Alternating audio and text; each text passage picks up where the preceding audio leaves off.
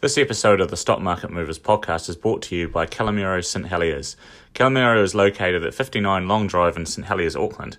Calamero has been cooking classic Italian pizzas and pastas since 1992. Come out and see us for the Stock Market Movers podcast discount. It is Friday, the 18th of October 2019. My name is Jeremy Medlin and welcome to episode 62 of the Stock Market Movers podcast. Just a quick reminder that nothing that I say today should be considered financial advice, and if you're looking for financial advice, I recommend that you speak to an authorised financial advisor. So just before I get into the meat of this episode, I just had a funny or an ironic moment for me last night anyway. I went out for dinner at Ostro in Auckland, which is one of the restaurant bars that Moa Group bought as part of their acquisition of Savour. So I didn't even look at the drinks menu, and I said to the waitress, "Can I please have a Moa?" She looked at me sort of a bit crazy and said, "We don't have Moa."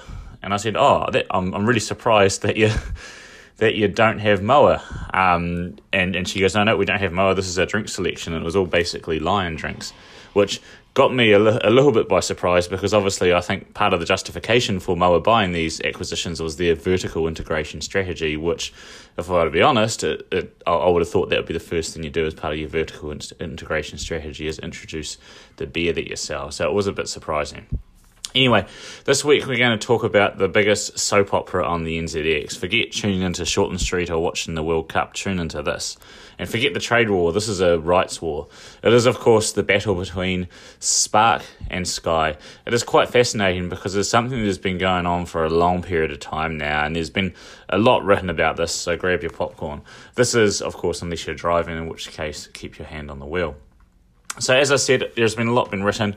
I'll try to stick to what has been reported by the companies as public announcements to the NZX, that is. So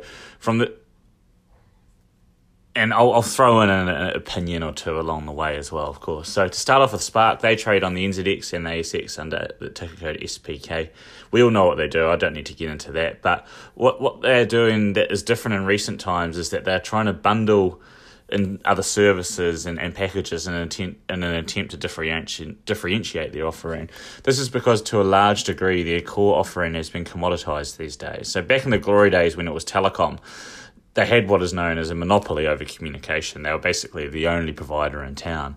And times have changed, and now there are plenty of competitors out there offering phone and broadband subscriptions. And let's face it, I mean, there's little to differentiate between them. Once you've signed up, do you as a consumer, for example, notice that you're on Spark, Vodafone or Skinny? You just don't. You're just on the phone. So in that situation, there are two ways to differentiate yourself. Either be the low-cost producer, so offer the lowest price, or you can offer additional services to make your product more sticky. And that's what Spark are trying to do in this sports right thing, is offer more services to make the core products more sticky. So that's the route they're going down. Sky, for their part, they trade on the NZX and the ASX under the ticker code SKT. Like Spark, they too used to have a monopoly, but no longer do. So their monopoly was a bit different. It was a monopoly over media entertainment in New Zealand. And yes, of course, there was also TVNZ and other ways to do things. You know, you could watch on the internet and all that sort of stuff. But let's face it, TVNZ was TVNZ. If you wanted good programming in sport, you had to have Sky. And the internet, you know, back in the day wasn't as good as what it was now for consuming media. So as the world has changed, this monopoly, it first started getting chipped away at, and then in recent years the bulldozer comes out, and it's aggressively shifted the sands under Sky's feet. Now, as I've said in the past, I do not necessarily think this is Sky's fault. I do not think there's much that they could have done to abate the tsunami of change that's happening in their space. A lot of Kiwis have doubts about this and blame Sky for, quote, not keeping up with the times. And I'm sure Sky will admit that they didn't do everything perfectly, but it's always hard to do everything perfectly. But I don't think it's a Sky thing. If you look at some of the mega mergers, and I'm talking huge mergers and acquisitions that are happening overseas in this space, then you will see it's actually a worldwide thing. Whichever way you cut it, however, whatever view you have, the fact is that they're not the monopoly that they used to be. Back in the day, it was your only decent option for entertainment. like Spark, essentially, the distribution of their services has been commoditized. And while there is still only 24 hours in a day, people have literally thousands of options for the entertainment they want to consume now. So naturally, the business is not the monopoly that it once was. And Sky, for their part, they realised this under previous CEO John Follett, who we've had on the podcast in the past, so go back and listen to the episode and hopefully will again in the future. They attempted to merge with Vodafone, and this was ultimately blocked and the merger fell over, but it retrospectively looks ironic as Spark, who is a competitor of Vodafone, is looking to get into the space that was previously dominated by Sky. So it is quite ironic when you think about it. So that is the backdrop. Two great, and I'm happy to say great New Zealand companies whose businesses, let's face it, they don't enjoy the same economics that they have in the past. And now it is the gloves off. So I'm going to love the opportunity. I'll get to run with lots of sporting puns in the episode. So Spark has been making steps on the fringes to get into Sky space for a while now. So Spark is, in this situation, are probably the aggressors. So they're the ones that are trying to encroach on Sky's territory. Not apart from the attempted merger with Vodafone, Sky has not really made any serious attempts to get into telecommunications. So Spark has been offering services such as Lightbox, free Netflix subscriptions, Spotify subscriptions, and that sort of thing for a while now. They were also having to play around the Spark sport, doing things like the Formula One, the soccer and whatnot, and you sort of get the feeling that this was a bit of an annoyance to Sky. It was things that Sky would have liked to have been doing, but felt that Spark were overpaying for the rights, or at least paying a price that they were not prepared to pay. So Sky has always been very return on investment orientated with their rights purchases. So if they felt that they would not get a good return on repurchasing the rights to something, then they wouldn't do it. So as I said, I think at this stage, Spark had Sky's attention, but it was sort of a fringe thing. I think it was things that, they were nice to have, but they weren't must haves for Sky. I think things started to get a bit more serious when in April 2018, Spark announced that they were going to bring the coverage of the 2019 Rugby World Cup, which is obviously underway at the moment. The big difference with this offering from Spark Sport was that it was no longer on the fringe. Here was an event that a lot of New Zealanders and certainly Sky cared about. The other big difference with this announcement was that it was only going to be available via streaming. And I'm reading directly from the announcement here. New Zealanders will be able to stream Rugby World Cup 2019 matches and related content live or on demand over their home broadband or mobile connection. Sky had broken the news earlier, and in March 2018 has said that they were not the preferred bidder. They said, "It's an economic reality that we can't have every match of every sport that New Zealanders like to watch." They went on, "We put forward a strong bid for it. It is an incredibly expensive event that plays once every 4 years for 6 weeks." So they're basically saying there that they were not prepared to pay what Spark paid. So Sky had competition for sport in the past. This is nothing new, but what is new is that this was a clear indication that there was a new player in town. When you're buying the Rugby World Cup rights in New Zealand, being a country that has lots of rugby fans, this is going to make a big splash. And this new player bought deep pockets that were prepared to spend. Compared to Sky, Spark almost has unlimited resources. So how much did they spend? I've not seen it disclosed anywhere, but I haven't read everything, so I may have missed it. Let me know if I have. But I did read an article by Tom Puller-Strecker on Stuff the other day. I'm not sure if I said his name correctly, that they spent 12 million. I've heard elsewhere through the rumour mill that Spark spent over 20 million and that Sky was prepared to only pay 7 million. So what sort of return are Spark likely to get from that? So looking at the Spark Sport website, is a tournament pass of $89.99, so $90. The Super Early Bird Pass was $60 and the regular early bird was $80. So let's assume that just everyone spent 90 million just to make the numbers easy and to give them some credit. If they spent the 12 million from Tom's article, then they'll need 133,000 subscribers just to break even on the rights cost. Now, of course, that would not be true break even, as they must have spent just a bucket load on advertising, wages, and all the other costs surrounding the tournament. And I've read various reports on how many people have subscribed, but it's probably fair to say that even if they are profitable on it, it hasn't exactly delivered them an enormous return. So Of course, the longer the All Blacks progress in the tournament, the more money Spark can make, and maybe some of the holdouts on buying the passes, and I know there's a few out there, will probably step up to the plate and buy them. So then you might be thinking, Sky has won, right? If Spark's not making money, then that proves Sky to be right, and the battle's won by Sky, but not necessarily. And by the way, before I talk about this, I do not think that this competition is necessarily good over the short term for the average rugby fan. Basically, way more people have Sky than what have Spark Sport, whatever way you cut the numbers. So the assumption that you can deduce from this is that way less people will watch the Rugby World Cup than maybe the 2011 and 2015 editions, but who knows. Anyway, Sky has won, right? As Spark might not be generating a great return, and not necessarily. Spark might have other motivations on this. They might see the enormous publicity that has been generated as good for their brand, or maybe they think that they are going to be able to sell more broadband and phone subscriptions because of this. And that might well be true, but the less measurable benefits of that, it might be true that the less measurable benefits of what they're doing outweigh the more tangible costs. And it is fair to say that the publicity from it has it's been mixed. It's certainly got the name out there. Don't worry about that. Not that Spark, everyone knows them anyway. Especially in, I guess, some of the mixed feedback has come in the face of some of the streaming issues that they've had.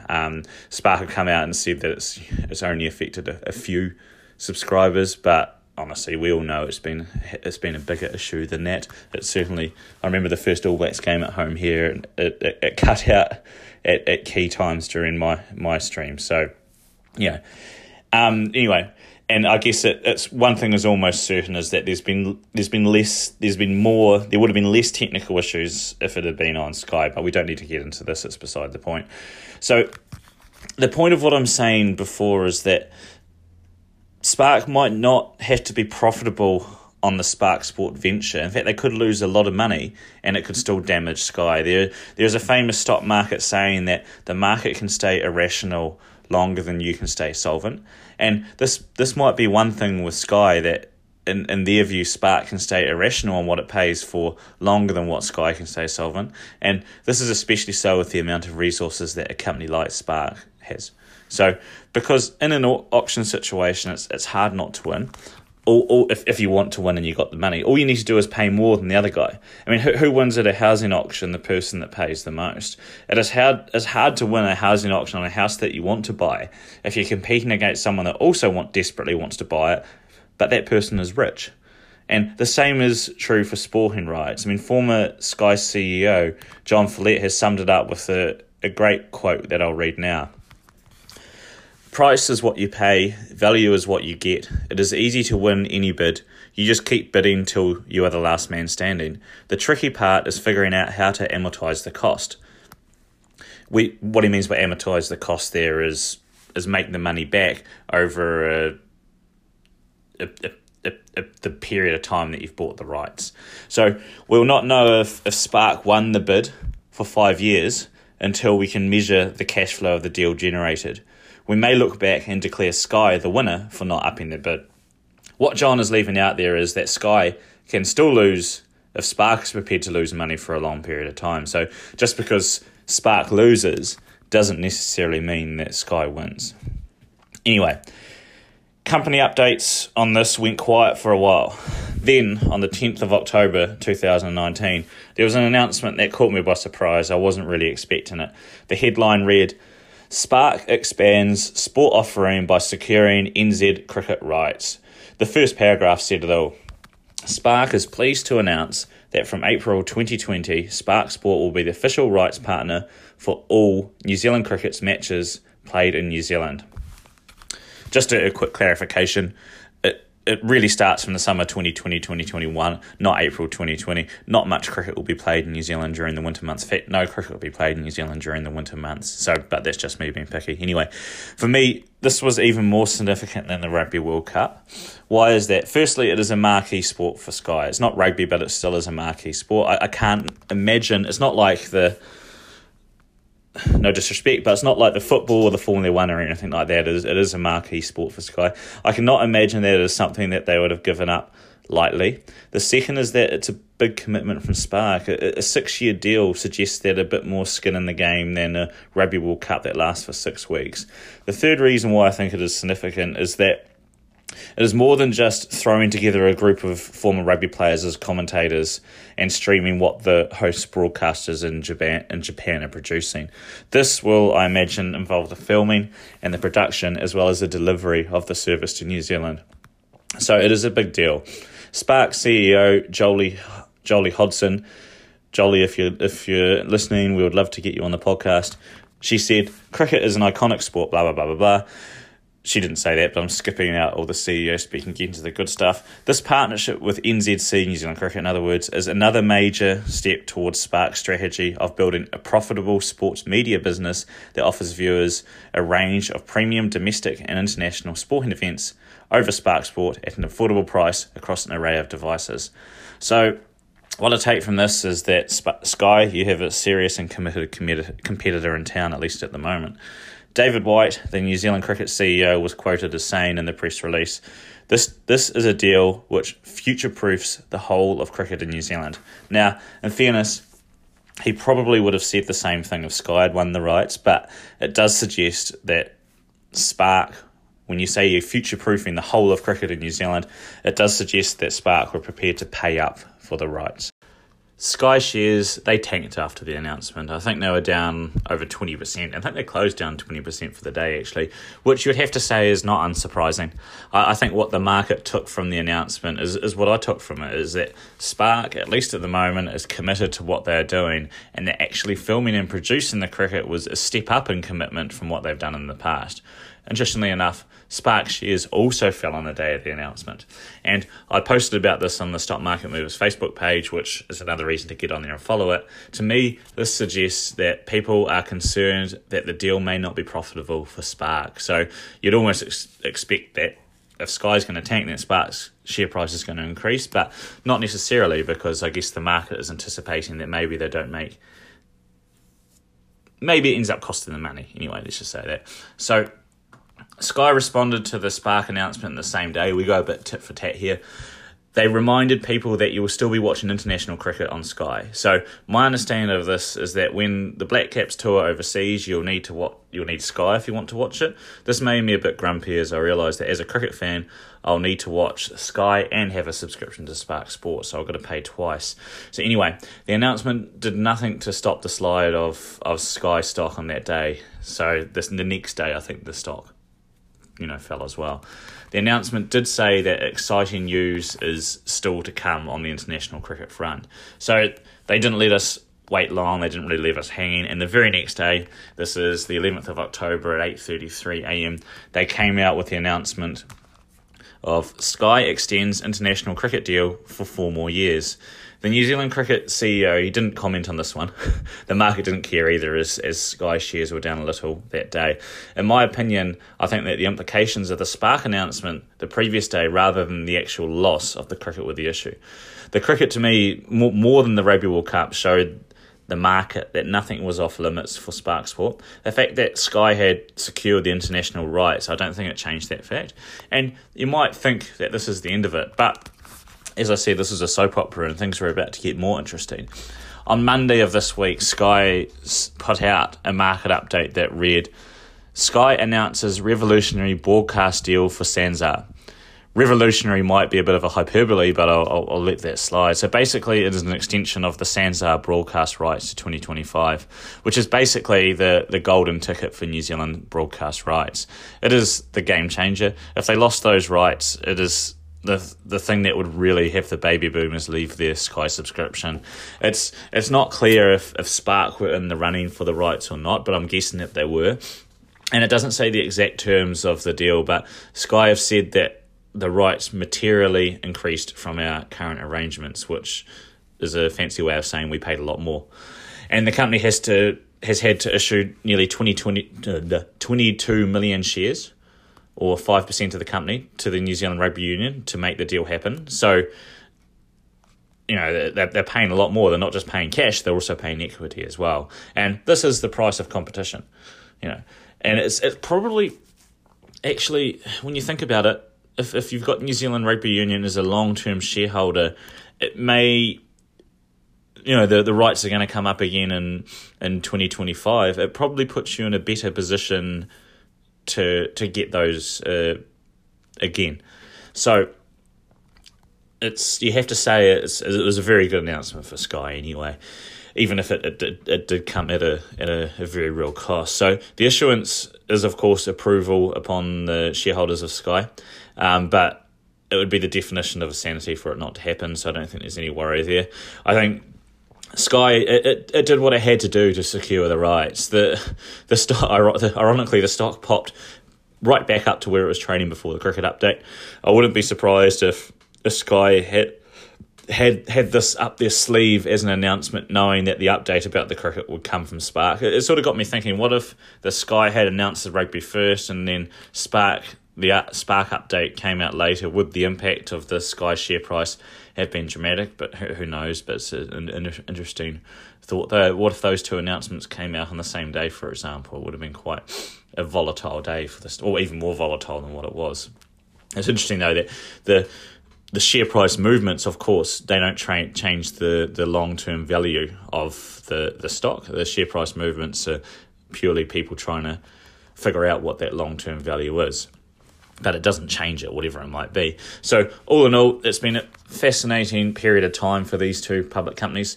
Without a doubt, the implications and impact is much larger for shareholders of Sky.